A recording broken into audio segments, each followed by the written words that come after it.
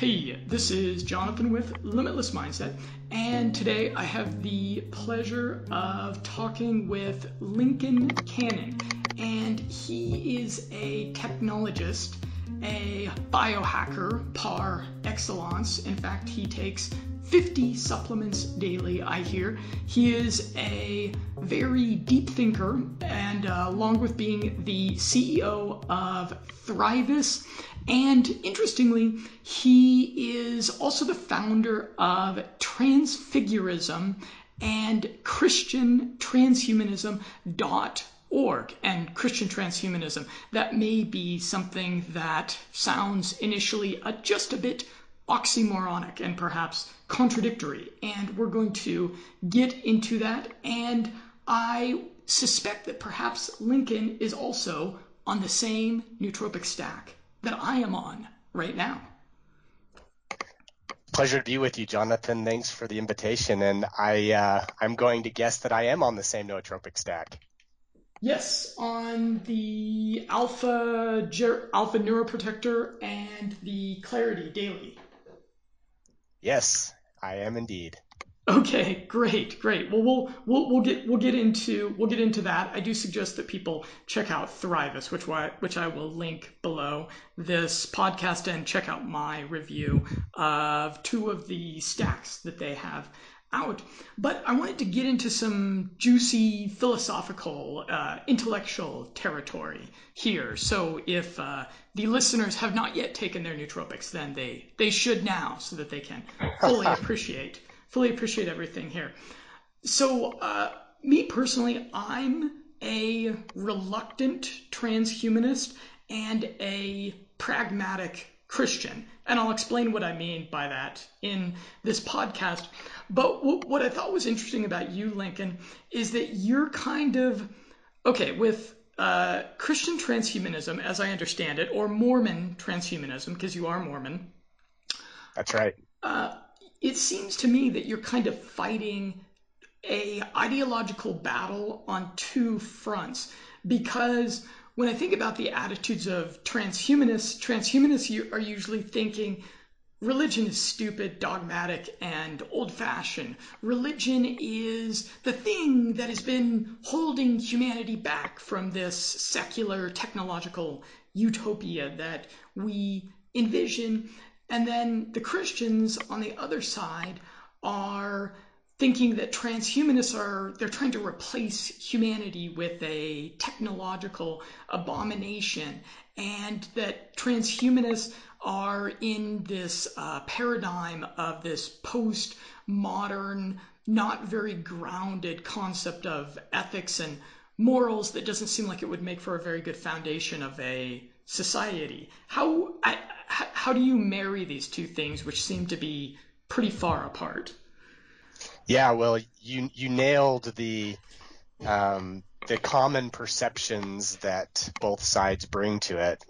I get critics from both ends, and the way that you bring those things together is that you carefully define what each is, and then you help people understand where the overlap is. So, for example, as a Mormon, I understand Christianity as an immersive discipleship of Jesus Christ. And what I mean by immersive is that it's not so much a religion about Jesus, it's more so an attempt to live the religion of Jesus, which is a religion of transformation.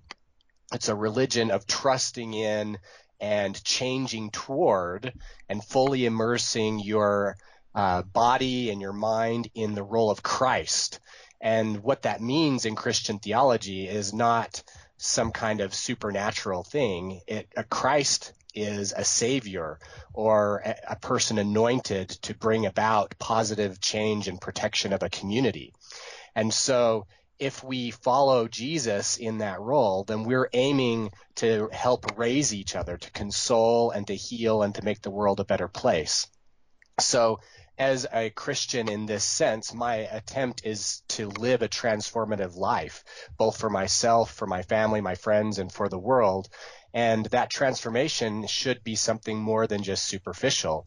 As Jesus exemplifies in the Bible, of course, that transformation goes all the way to resurrection, to immortality.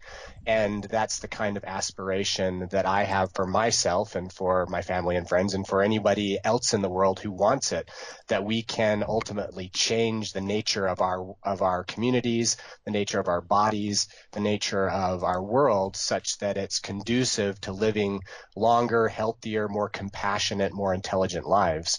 So with that kind of understanding of Christianity on the one hand, then we can switch over to transhumanism. And I'd say that a good definition of transhumanism is the advocacy for ethical use of technology to extend human abilities. So commonly the understanding of that extension of human abilities is a little bit superficial. People focus on perhaps just strength and intelligence.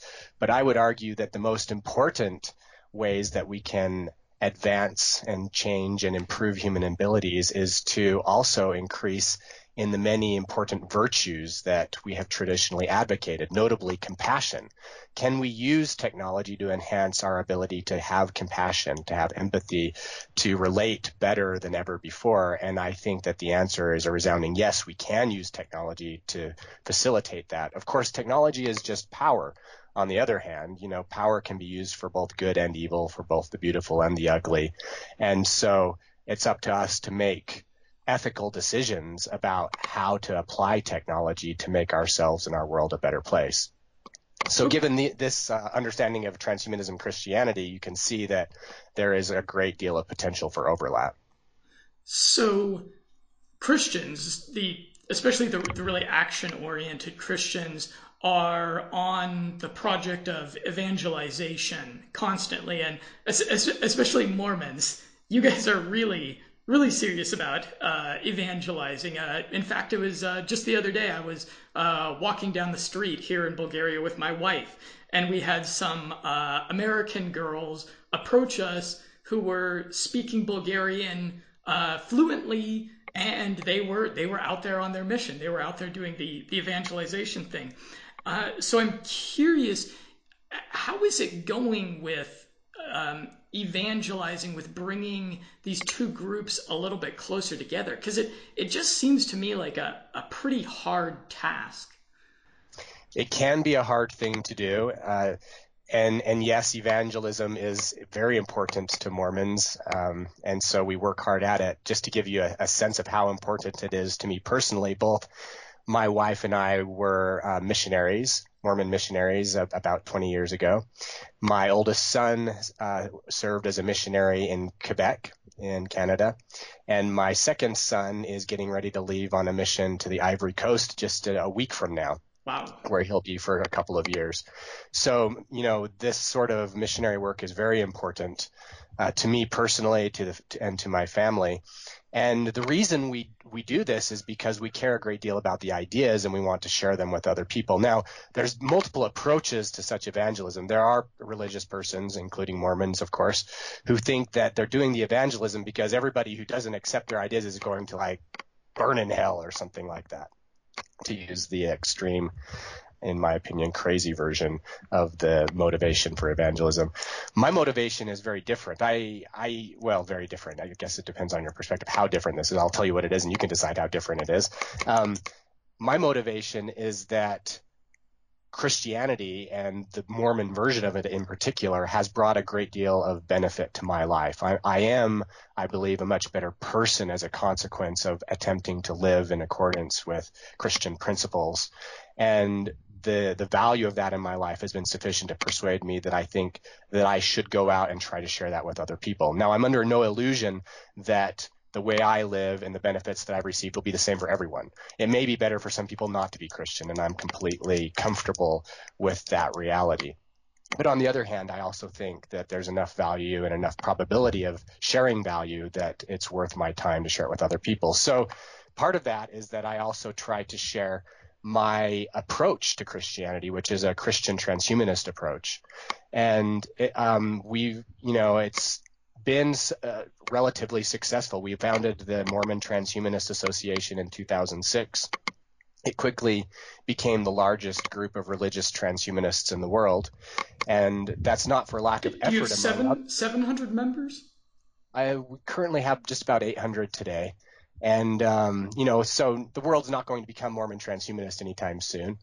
But it is an important network for its members. It provides a lot of support and motivation, inspiration for those of us who value these things, and drives a sense of purpose and meaning, and motivates us to, I think, contribute to the world in ways that even people who aren't Mormon transhumanists can and should appreciate, because we're doing things that you don't have to be a Mormon transhumanist to value, such as trying to make people smarter and kinder, and to leverage science and technology to do good things, and to question the applications that would be about egotistical approaches to human life. So we've got about 800 members there. A few years back, I helped found the Christian Transhumanist Association as well. Of course, there's many more Christians, non-Mormon Christians in the world than Mormons. So that organization is growing faster than the Mormon Transhumanist Association, but hasn't yet quite caught up in numbers. I imagine it will within the next few years. And we spend a lot of time in online advocacy. We have conferences on a regular basis, in-person conferences. The Mormon Transhumanist Association usually meets in the Salt Lake City area. The Christian Transhumanist Association usually meets in the Nashville, Tennessee area. And we're writing papers, publishing articles in peer-reviewed journals and blogs. And the aim for both of these advocacy efforts is to help people see how science and technology are compatible with certain interpretations of religion.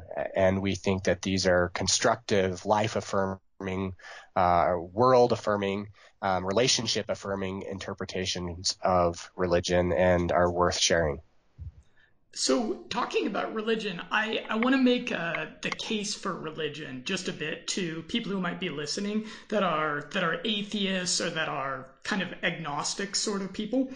And so I've been an atheist myself for several years. I went through kind of a journey where when I was very young, I was very zealous evangelical. And then I read some books about atheism and found a lot of their arguments very compelling. And so I became an atheist. But then I read some more books about the value of faith, and now I feel like I'm more of a pragmatic Christian. And the real value in religion, as I see it, is that as atheists, as secular kind of people are so fond of reminding us, we are animals, and we are driven by all of these basal animalistic impulses, these impulses to have sex with whatever looks good to us, to eat whatever looks good to us, to, consume whatever substances make us feel just a little bit better for that fleeting moment. We have this impulse to, take whatever it is that we want. And in this state of nature, human beings, if your neighbor's wife looks really good, or your neighbor has something that you really want, there's not a whole lot that is going to be holding back the animalistic impulse to just go bash him over the head with a rock and take what you want. And what religion provides, the value that I see that it provides from a civilizational and even kind of from a evolutionary standpoint, is it provides this very firm system of morals and ethics. And it provides kind of a visceral, motivational system of ethics. I've enjoyed some of these books by authors like Sam Harris, or Stefan Molyneux had a really good book on systems of secular ethics and trying to create a secular ethics system. And they're interesting, they're great ideas. But as I read these books, I think to myself, these are really good ethical philosophies for like Switzerland. Like these ethical philosophies are people in Switzerland are going to be able to read these and understand these and then implement and then have the motivation to actually implement these. But for the rest of the world, we need systems of ethics that are, and we need carrots and sticks that motivate us to be good people that are beyond the abstract. And then my second reason for being I call it a pragmatic Christian, and I'm still developing, I'm still exploring these ideas, and I'm open to people's feedback. I'm open to having my mind changed on things, but religious people, they end up being a whole lot more happier in life. They end up having clinically, they have a whole lot lower level of anxiety because they just don't, if you're religious, you have this existential question answered about what the hell happens after we die. And also there's tremendous value in being on a team and being part of a tribe. And when I went through my phase as an atheist, I could tell that there is, not only is there a separation from God, not only is there a separation from something divine and greater from yourself, but there really is a separation from the people around you, because everyone around you is just another animal that's just another meaningless result of trillions of atoms colliding into each other for billions and billions of years. There's a separation that's in there, and there's a huge biological and psychological cost to that separation. So I urge people that have, a lot of people, especially a lot of our listeners here, are probably people that were raised with some kind of religious tradition, but over time they wandered from it a bit. They just moved away from it a bit. And I think it's something that is worth exploring, and it's worth also exploring the intellectual case that can be made for having faith, looking into some of the books about apologetics and such. I love it, Jonathan. I would very much identify as a pragmatic Christian as well. My part of my educational background is in philosophy, and my favorite philosopher is the pragmatist William James. In fact, my second son, his middle name is William James, the one who's going to be leaving on a mission to Ivory Coast here soon. And people who are familiar with the work of William James will know that William James was a great proponent of faith and the willingness to take risk in life based on the kinds of worlds that you might aspire to live in. And one of my favorite things about Christianity and particularly the Mormon version of it is that we put forth Jesus as this role model of the kind of person that we would like to be. And Christians do a terrible job of actually being like Jesus. But by having this role model in front of us, maybe we do a little bit better job as we aspire to be more like this compassionate person than we would if we didn't have this commitment to trying to be more like that. In the Mormon tradition in particular, the God that we posit is set forth as the kind of person that we should become. So in Mormonism, you're supposed to become like God.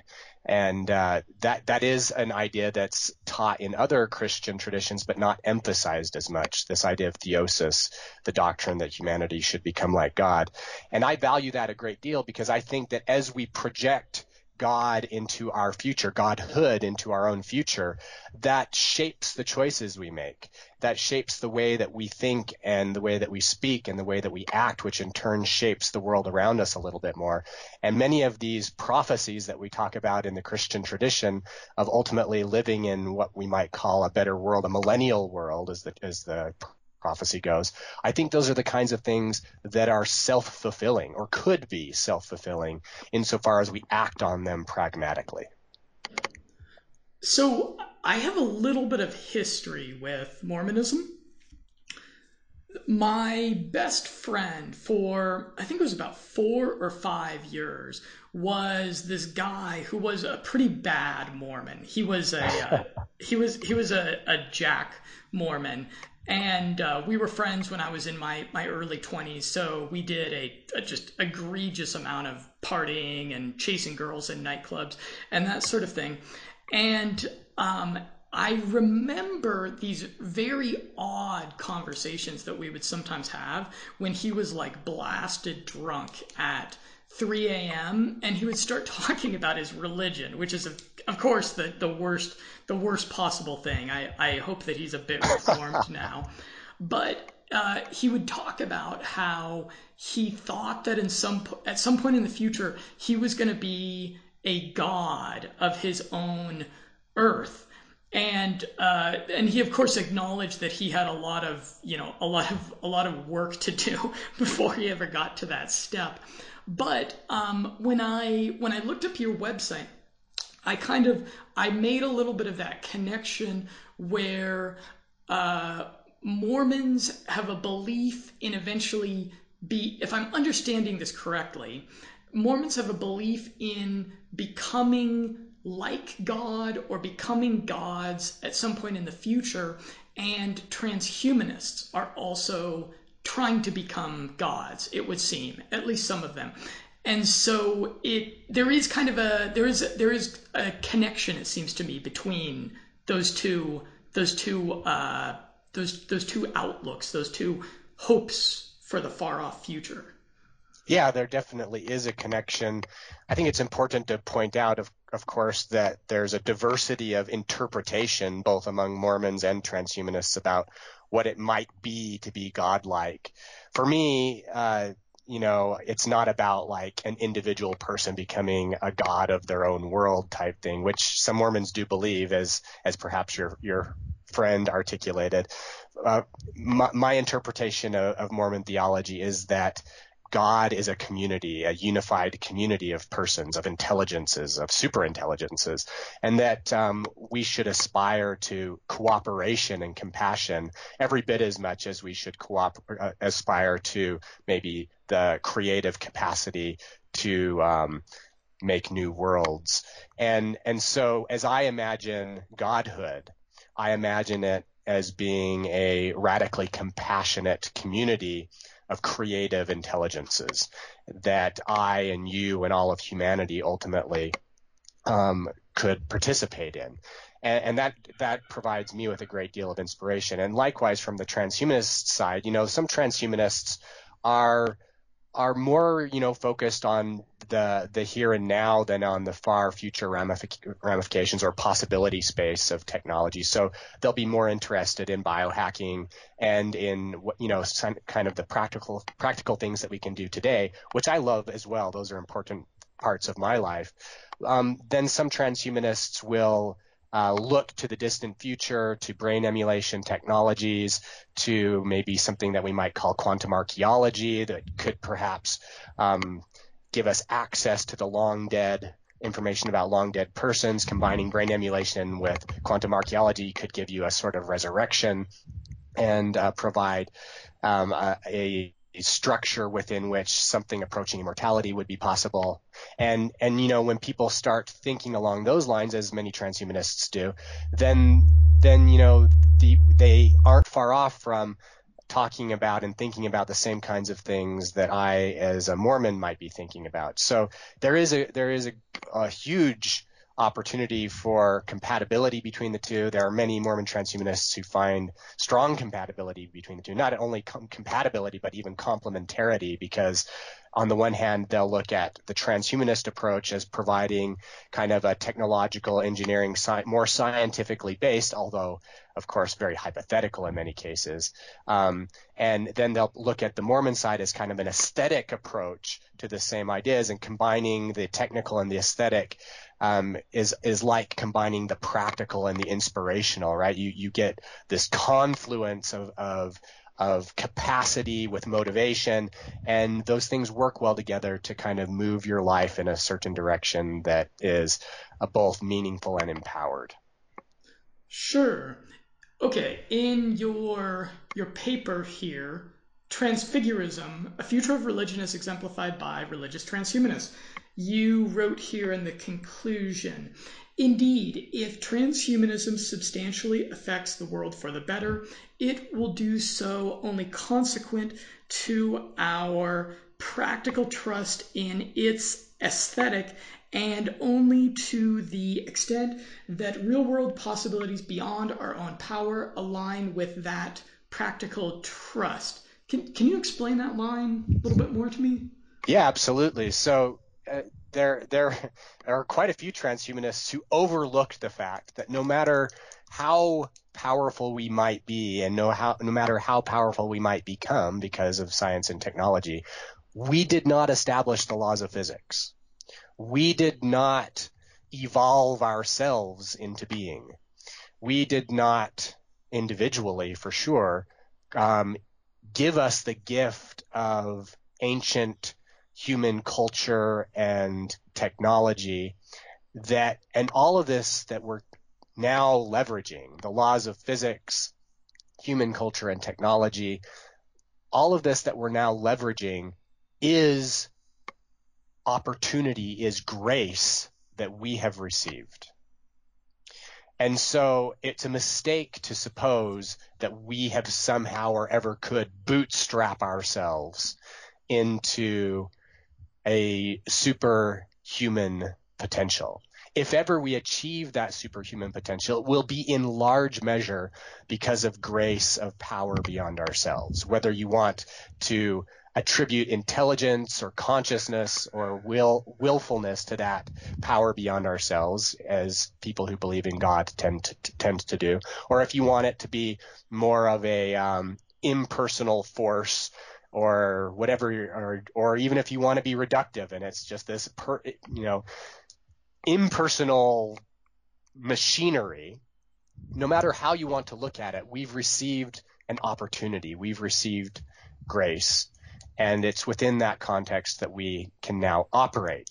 And we can operate in many ways. We can operate in ways that pull each other down, that emphasize violence and aggression and egotistical pursuit of resource allocation, resource manipulation, resource greed, or we can approach this in a more cooperative, compassionate way where we're trying to raise each other up, where we're trying to build a better place for all of us.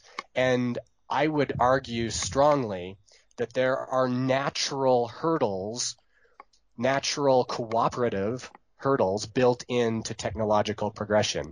If we don't manage to use nuclear technology in at least some degree of with some degree of cooperation, then we're going to destroy ourselves with that technology. And if we don't use the emerging biotechnologies with some degree of cooperation, we're going to destroy ourselves with those biotechnologies, and so on and so forth for nanotechnologies and who knows what technologies to come after that. And so as each technology becomes a little bit more powerful and a little bit more decentralized and a little bit more accessible to more people more of the time, it's going to become increasingly necessary for each of us individually to become more cooperative, and cooperation at its limits becomes indistinguishable from compassion.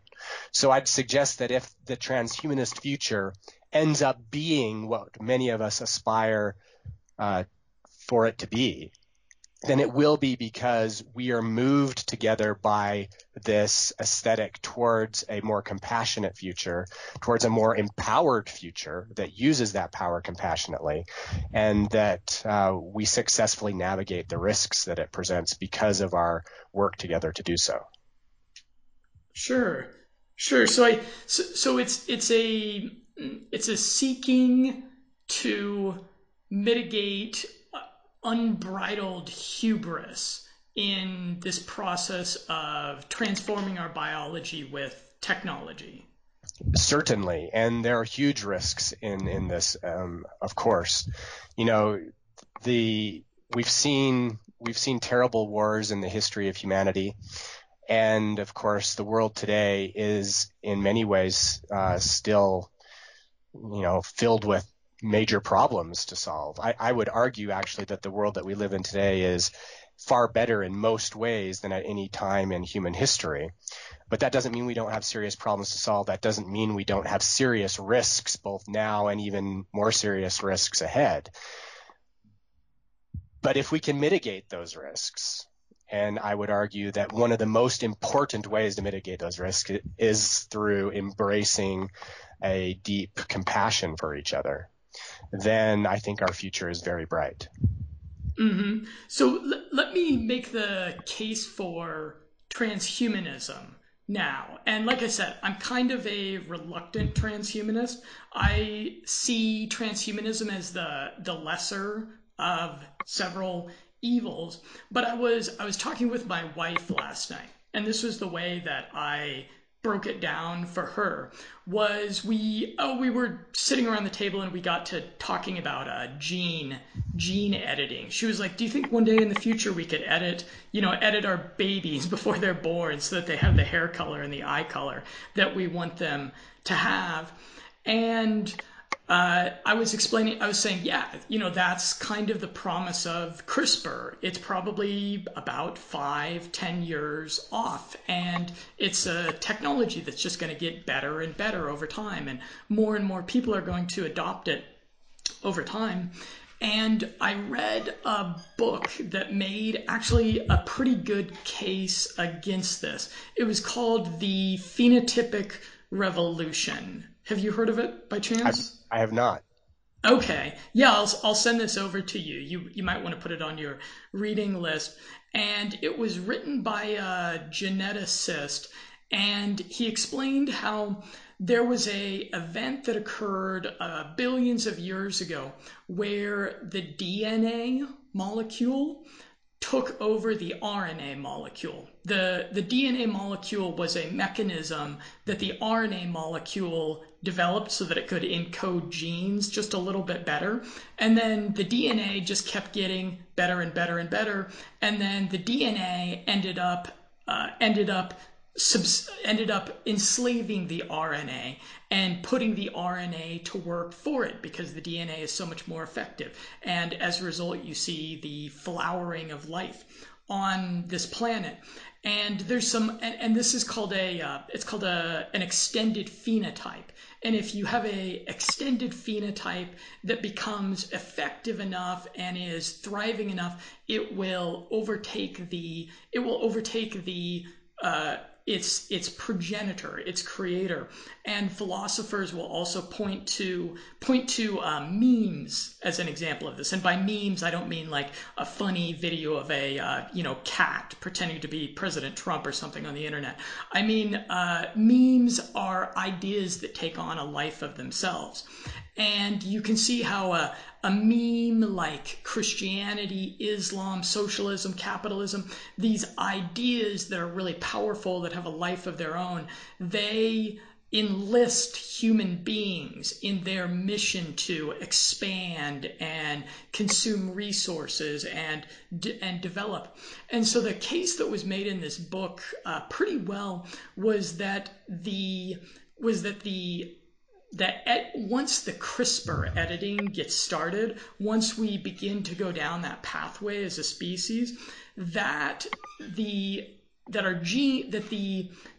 technology, the software AI algorithms are going to begin using us, and that it might be hundreds of thousands of years, it might be millions of years, it might be maybe only 50,000 years. We're going to end up in a situation kind of like the Matrix, where we have a machine, a technological species, which is dominant on this planet, and which human beings have over time had their genes edited just to be servile to that. We're not going to have human beings anymore that are like I don't know, Alex Jones type characters that are like really passionate, that are standing up and fighting for what they believe in.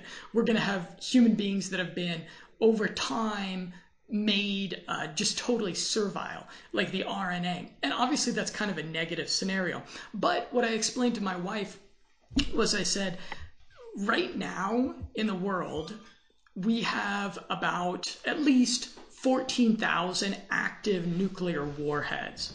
And many of which are in the hands of these states that sometimes harbor really deep hatred for each other. And we also have hundreds of nuclear reactors around the world.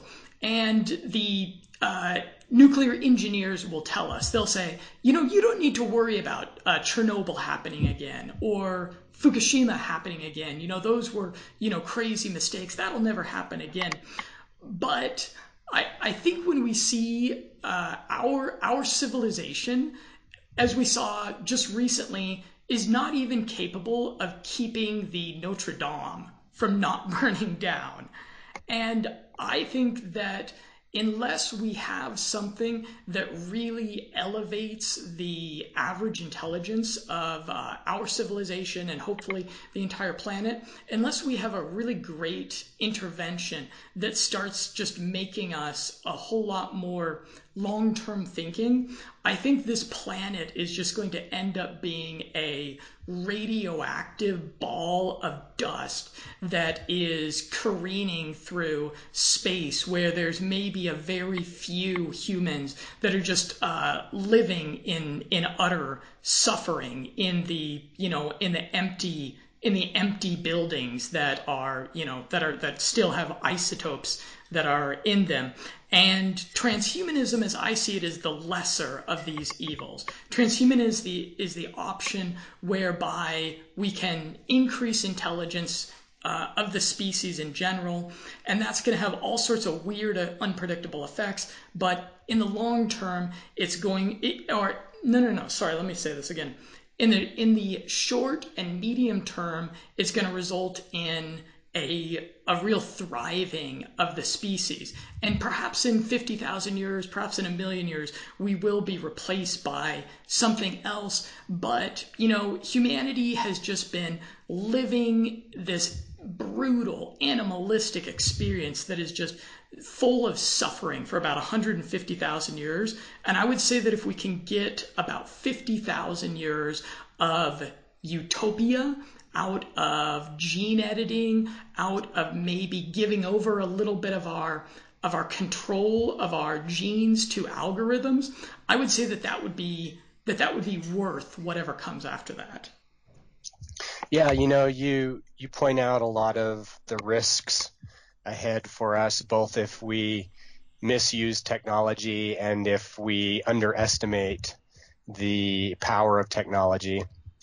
And I don't want to downplay the seriousness of either of those risks, but I would like to add the possibility that we have an opportunity not merely to use our technology, not merely to kind of be an external observer of it or to have it in our hand, but we have an opportunity which is actually a continuation of what we've been doing for 150,000 years, to continue to more intimately integrate with our technology. And when I say we've been doing that for 150,000 years or longer, I'm alluding to the fact that when our early ancestor picked up a stick, that she was already a cyborg.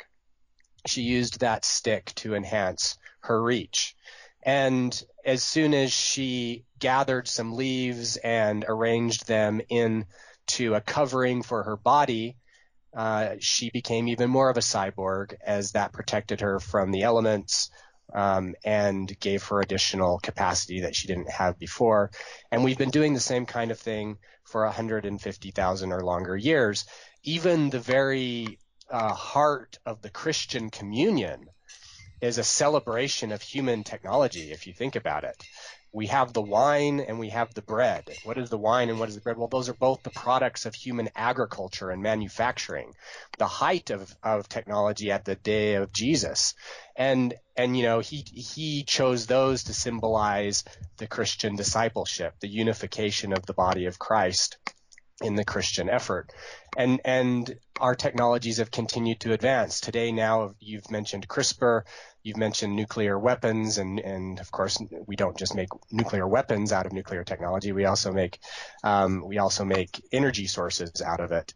And all of our technologies can go both directions. So as we become increasingly integrated with our technologies, as we keep using LASIK, as we get non-invasive brain computer interfacing available, as we start being able to turn genes on and off with CRISPR because it goes both directions, as we gain greater control and more intentional ability to interact with our bodies, I think that we have an opportunity to not merely kind of perpetuate what makes us most beautifully human, those virtues and wonders of what we value most about our humanity. I think we have an opportunity to enhance and magnify them and to become more like the projections of virtue that we have traditionally revered, to become more like those beautiful, because they're not all beautiful, projections of gods from antiquity, and to become less like those ugly projections of the gods from antiquity. And so our theologies can serve as a kind of inspirational roadmap away from risks and towards opportunities, and our imaginations of heaven from the past can guide us aesthetically towards creating more of a heaven here on earth and perhaps beyond earth. And so, there are huge risks, gigantic, terrible, horrible risks, both with the active and passive use of technology. But there's also opportunities to become better, more compassionate, more beautiful, more deeper, more real persons through the use of technology. And while we might only have the weakest imagining of what that might look like now, because we're only so intelligent now, I think as we become increasingly intelligent because of our ability to use technology, that we will have opportunities to become compassionate in ways that we can now only barely imagine, that we can interrelate with each other in ways that we can now only barely imagine, that we can remain the masters of our technology in ways that we can now only barely imagine.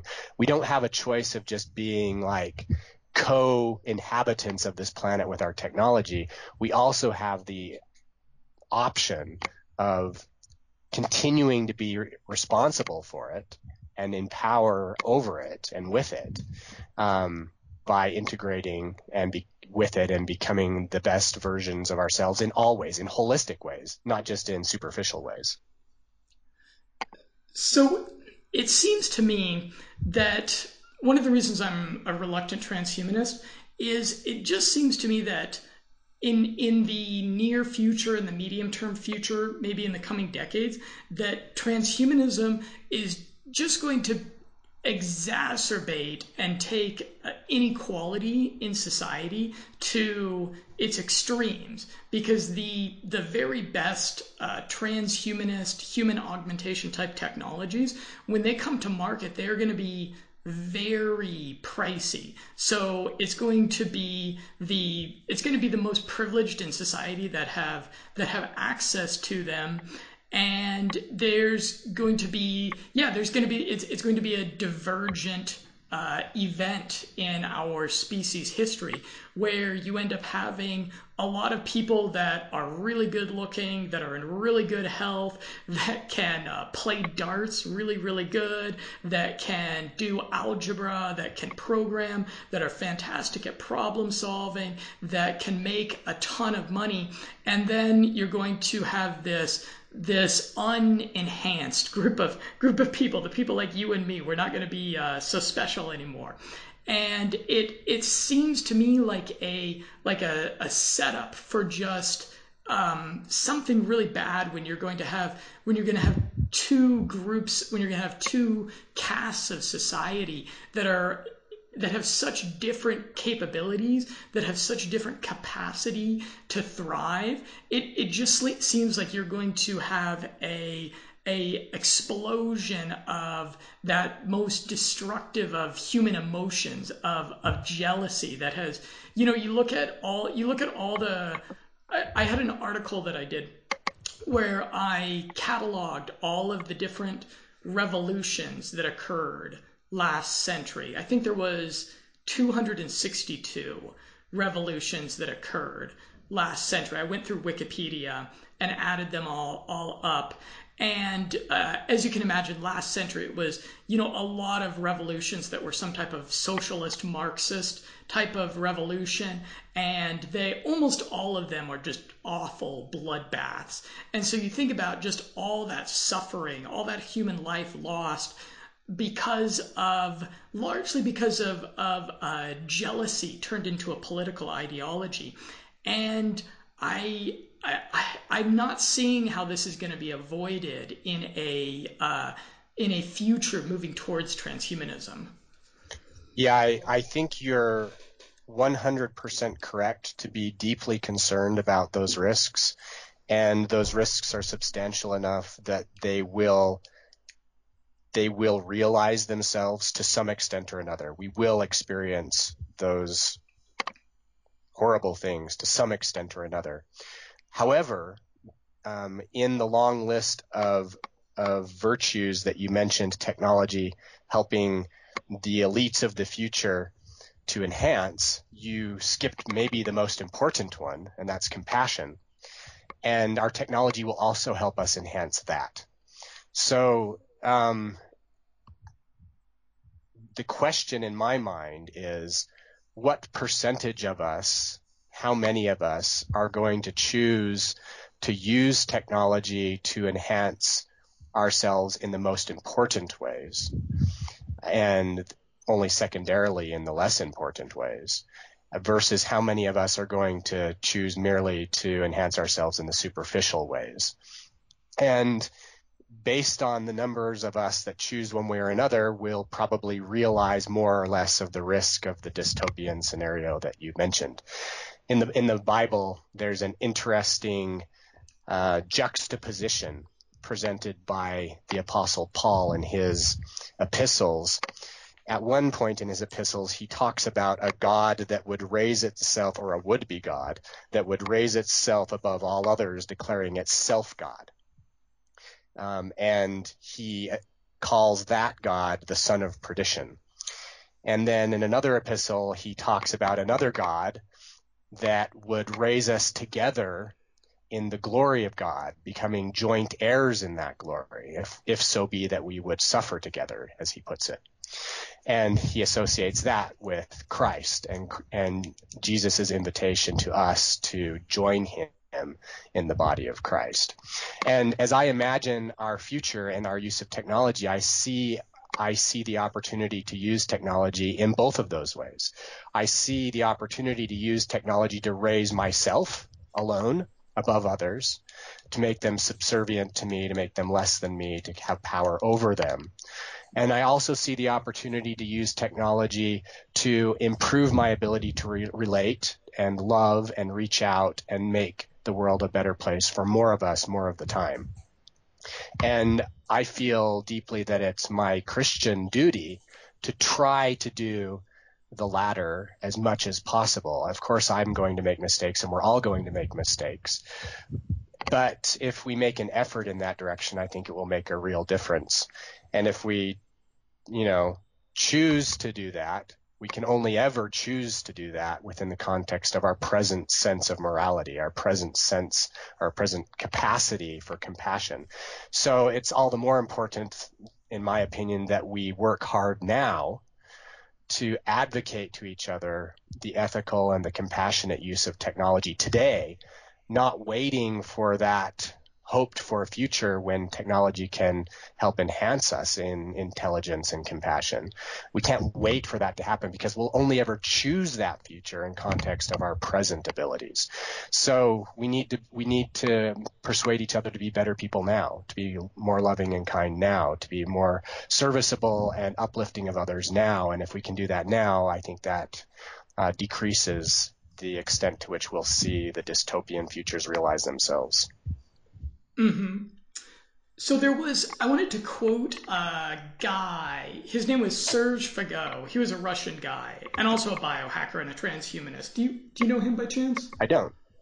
Okay, so he's what I would kind of describe as a militant transhumanist, and he wrote this article which was quite good, and in it, for example, he wrote, "I want to live in a post-human future that is dominated by the values I align with: knowledge, science, technology, freedom, progress, power, abundance, pure meritocracy, optimism, and where tribalism, religion, tradition, nation states, irrational emotions, conservatism, socialism, and humanism, along with our own biology itself, are all relegated to the museum and crumble to dust." And I took some umbrage with this sentiment, this just extremely self-centered view of transhumanism, and it's something that turned me off of it. I had listened to Nikolai Dineyev with Singularity FM, I think is his podcast, for a while, and there's just this particular kind of objectivist Randian self-centered view of the world, combined with this just amazingly fantastic technology that's going to create these social gaps, that's a real recipe for disaster. So I'm hoping that transhumanism kind of imbues us with quote unquote smart compassion, the way that our technology gives us smartphones and smart watches, because I can easily envision in a couple more years, technological unemployment is going to get worse and worse, and we'll have some more, maybe it'll be that Andrew Yang guy that'll come along and he'll, convince the electorate of the United States to vote for a universal basic income, and then we're all going to be getting $12,000 a month. And at first it'll be like, or not $12,000 a month, it'll need to be $12,000 a month to keep up with inflation, but we'll be getting $12,000 a year free from the government. And the first year or two, that's going to be awesome. The GDP and the stock market is going to go to the moon. But after about another 5 or 10 years, we're going to have all of these really dysgenic effects that are going to be resulting of it. We're going to have this class of non-privileged people that are just going to grow increasingly unhappy with what they perceive to be just kind of scraps that are thrown to them from the table by the Silicon Valley elites. So I'm hoping that transhumanism, in combination with religion and with Christianity, which Christianity does a pretty good job of mitigating people's jealousy response. I'm hoping that we can get some smart compassion where we're going to be helping people in a way that helps them help themselves, as opposed to just giving crutches to billions and billions of people. And I think in combination with perhaps a renewal of these Christian values, where we try to avoid being jealous, I'm thinking that has a chance of averting that bloodbath between the haves and the have-nots. Yeah, Jonathan, huge amen to what you've just said. I think you've nailed it. There's a big difference between compassion and pity. Compassion is, in my estimation, the ultimate virtue. Pity is a vice. And pity leads us to do things that make people dependent on us, subservient to us. We might sustain their lives, but we do it in a way that makes them ultimately, servile to the rest of us. And that actually is not a very bright future for the have-nots. A bright future for the have-nots is the compassion that creates opportunity for real growth. It's the compassion of, in the Christian tradition, the God who comes to us and says, I want you to be like me. Here is the opportunity. Will you take it? Will you do these things that will make you more intelligent and compassionate? And presenting opportunity to do that in a non-jealous way, in a way that ultimately, as the Bible, as the New Testament puts it, makes us joint heirs in the glory of God. That is a God who is not jealous of power. That is a God who wants us to share power. And that is the God that, Christ represents in the Christian tradition. And so, yeah, if universal basic income is a way to help people as an interim stopgap, then that's fine.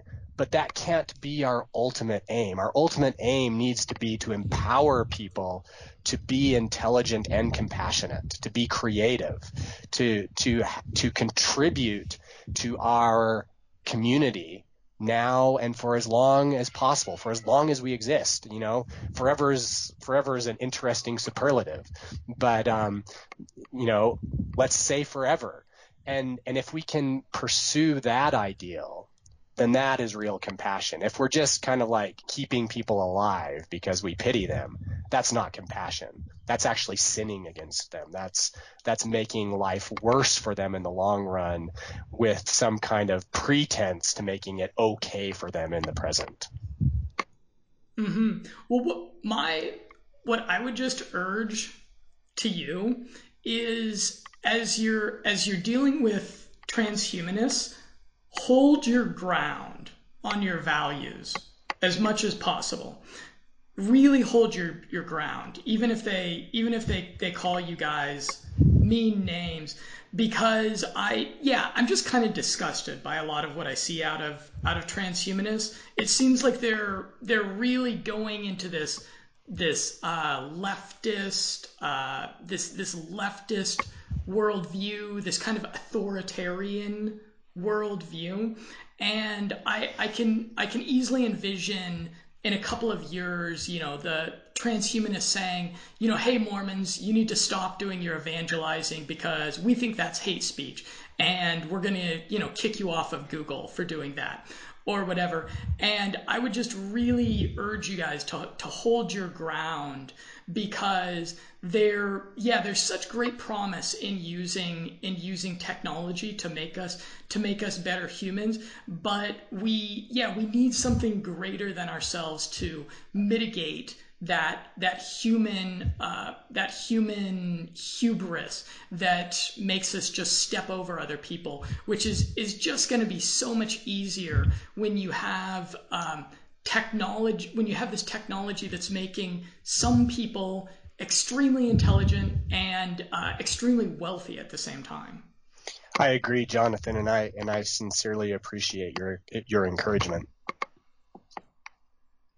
Okay, so I got some questions on social media, just Cool. a few to run past you, and you can some of this material you might have already covered, so you can answer them concisely if you want. So there was John on our Facebook group, and he said, what could be the fundamental benefits of transhumanism running its course forward to the individual and to general people?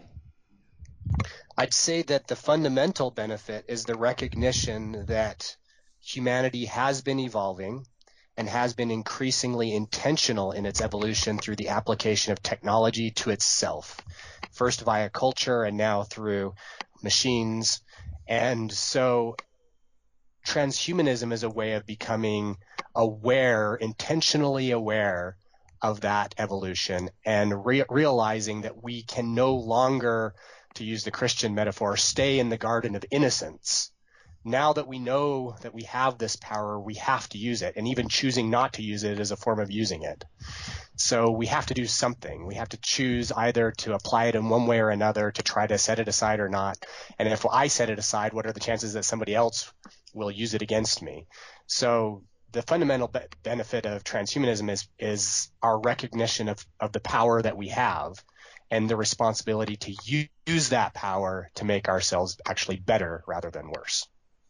Sure. And I would say to John, I think the primary benefit of transhumanism is just survival of the species. I just think that the species right now is on a trajectory towards suicide, and that it's transhumanism has a good chance of averting that. So I see that as the main benefit.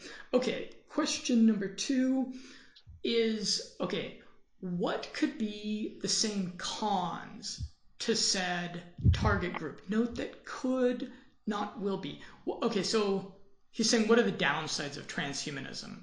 And I think we've handled that a little bit.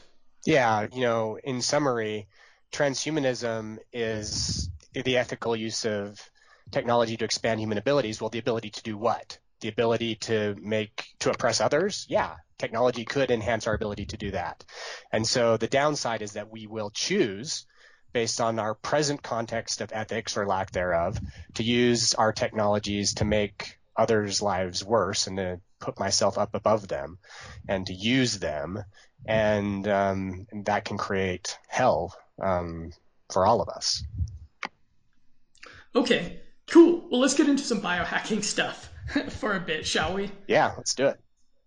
All right, so you sent me your products, which I appreciate You're quite a welcome. bit. Thanks for taking a look at them.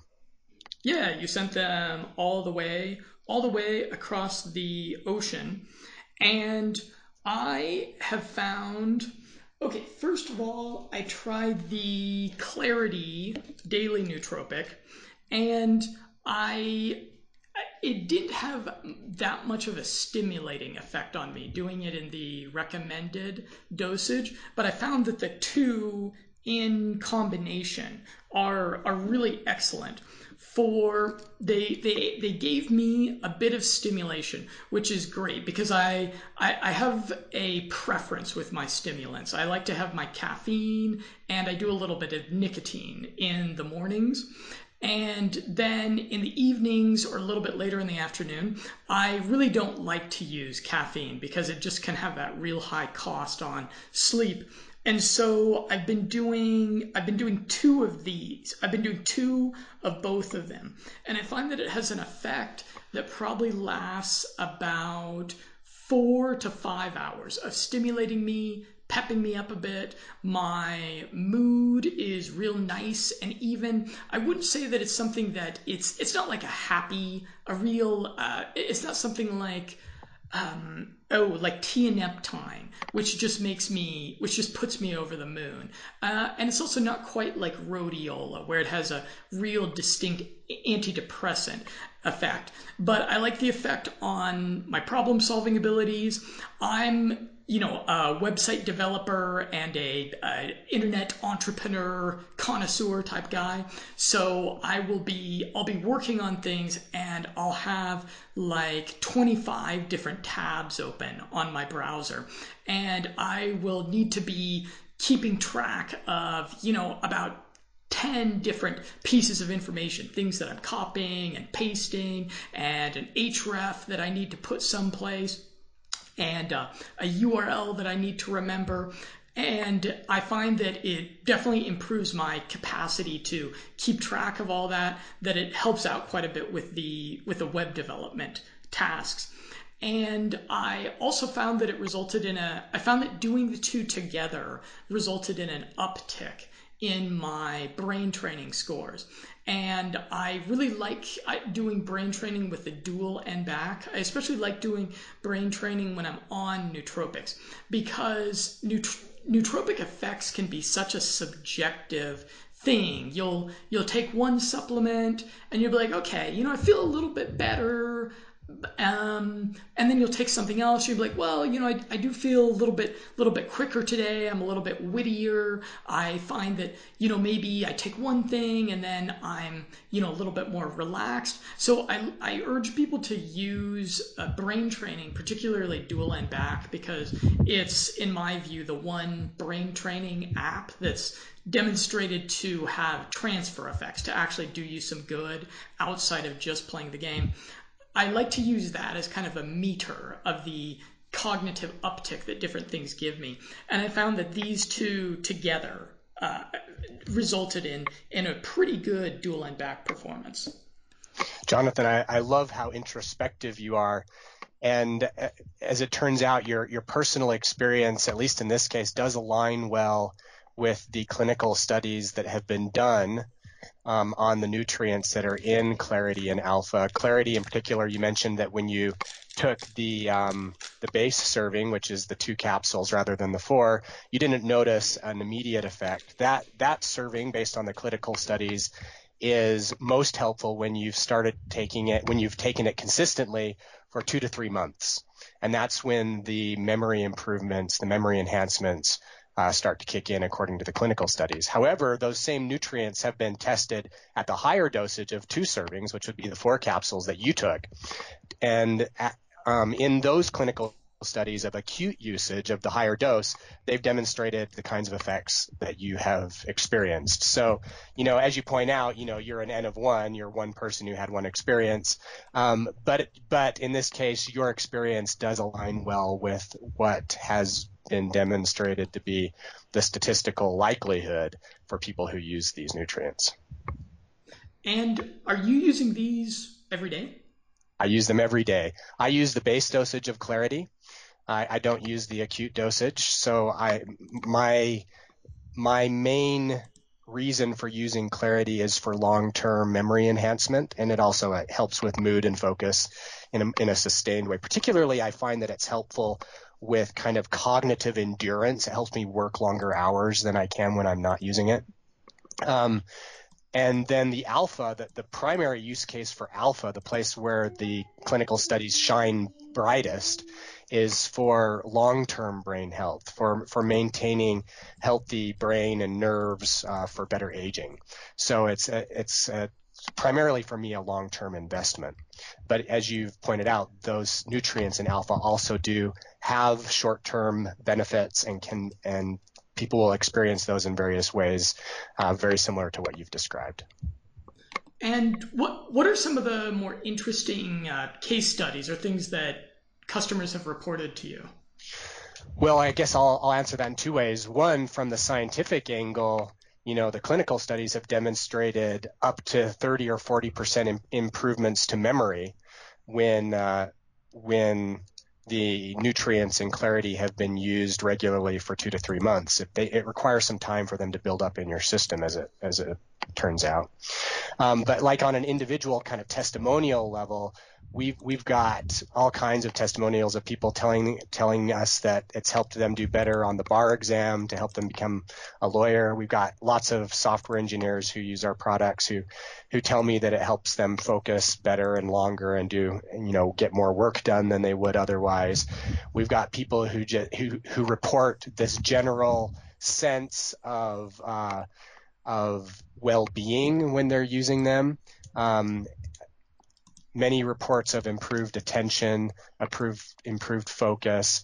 One of my favorites is people who tell me that they're kinder, they're nicer to their family members when they're using the nootropics. That matters. It matters hugely. In fact, that's actually a personal one. My wife has often remarked that every once in a while, every few months or so, I'll cycle off a particular supplement.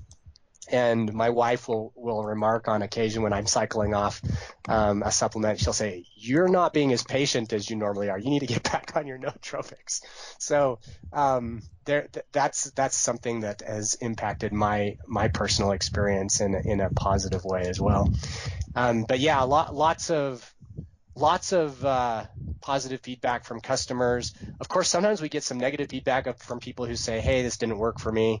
And, everybody is a little bit different. Sometimes that difference is because some of us are more self-aware than others. You seem to be particularly self-aware, but even then you recognize that, hey, even being self-aware isn't sufficient. I should take these tests.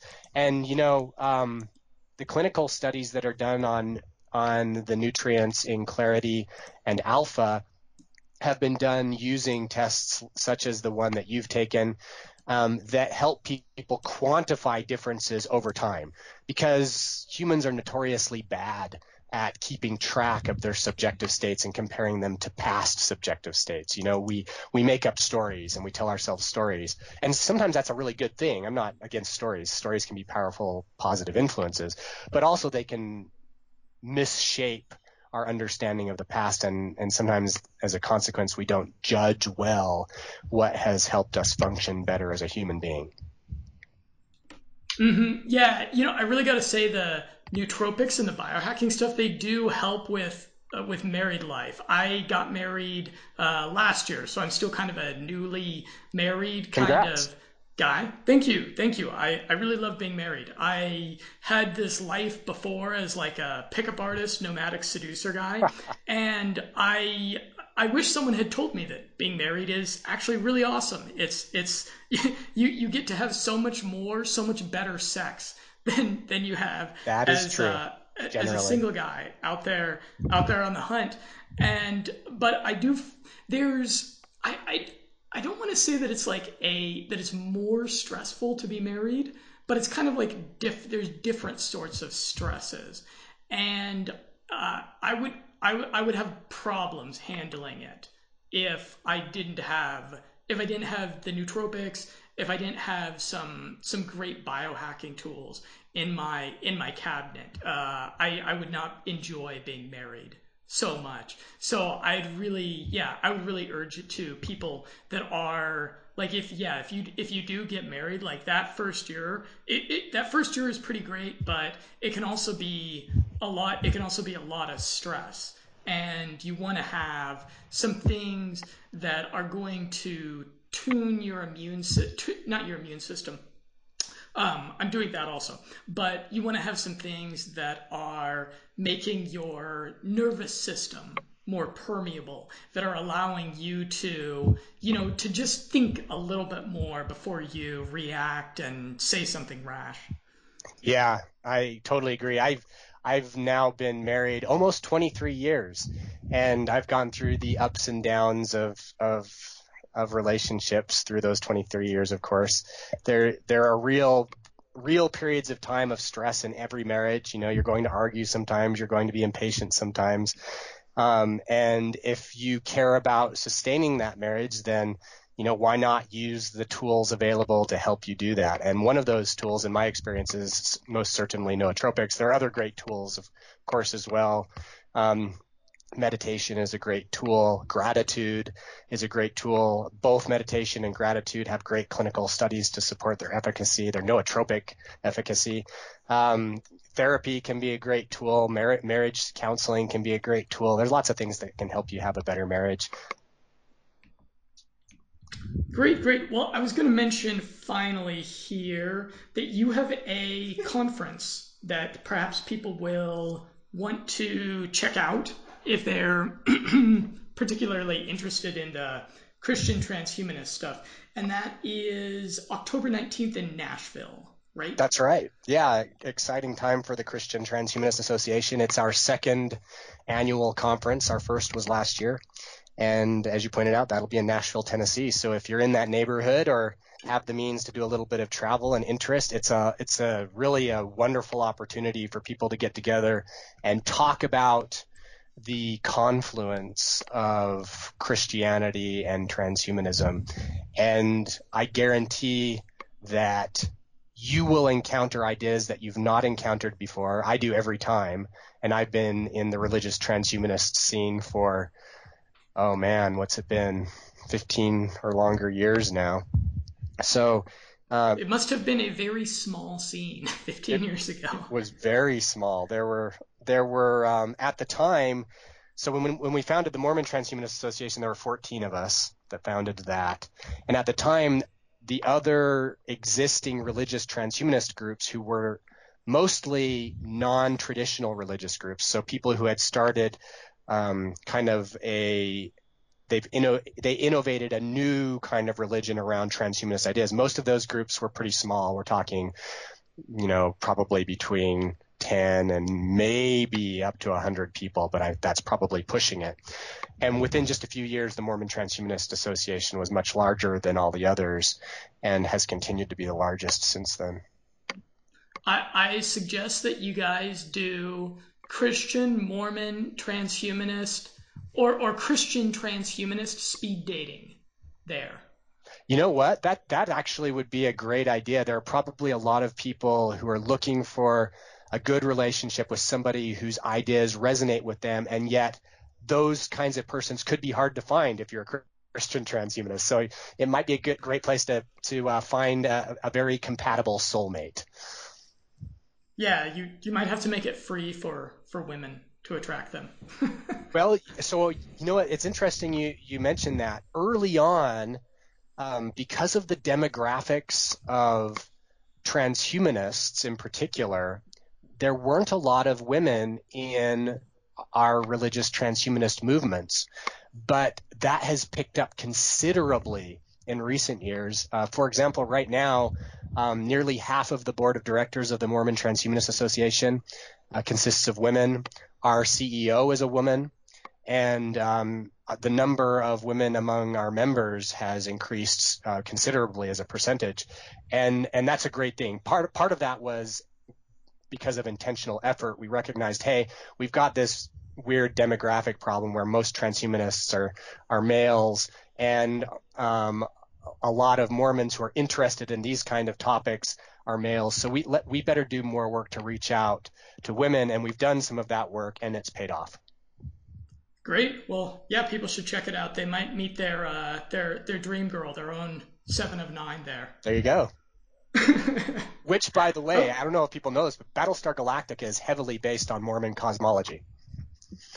Oh, okay. So if you like the, it's not quite Star Trek, but if you like the, if you imagine having a boyfriend or girlfriend who's aware of kind of a sci-fi theology and who kind of likes that kind of stuff, then you might look for a Mormon boyfriend or girlfriend. Okay, great. Well, hopefully people will do that, and then leave us a comment, send us a tweet, let us know how things worked out. There you go. Okay, well, hey, brother, it's been great chatting with you. I am Jonathan with Limitless Mindset, and I look forward to a conversation with you and everyone else about all these really stimulating things and this what might be a really exciting, great world ahead of us. Thank you so much, Jonathan.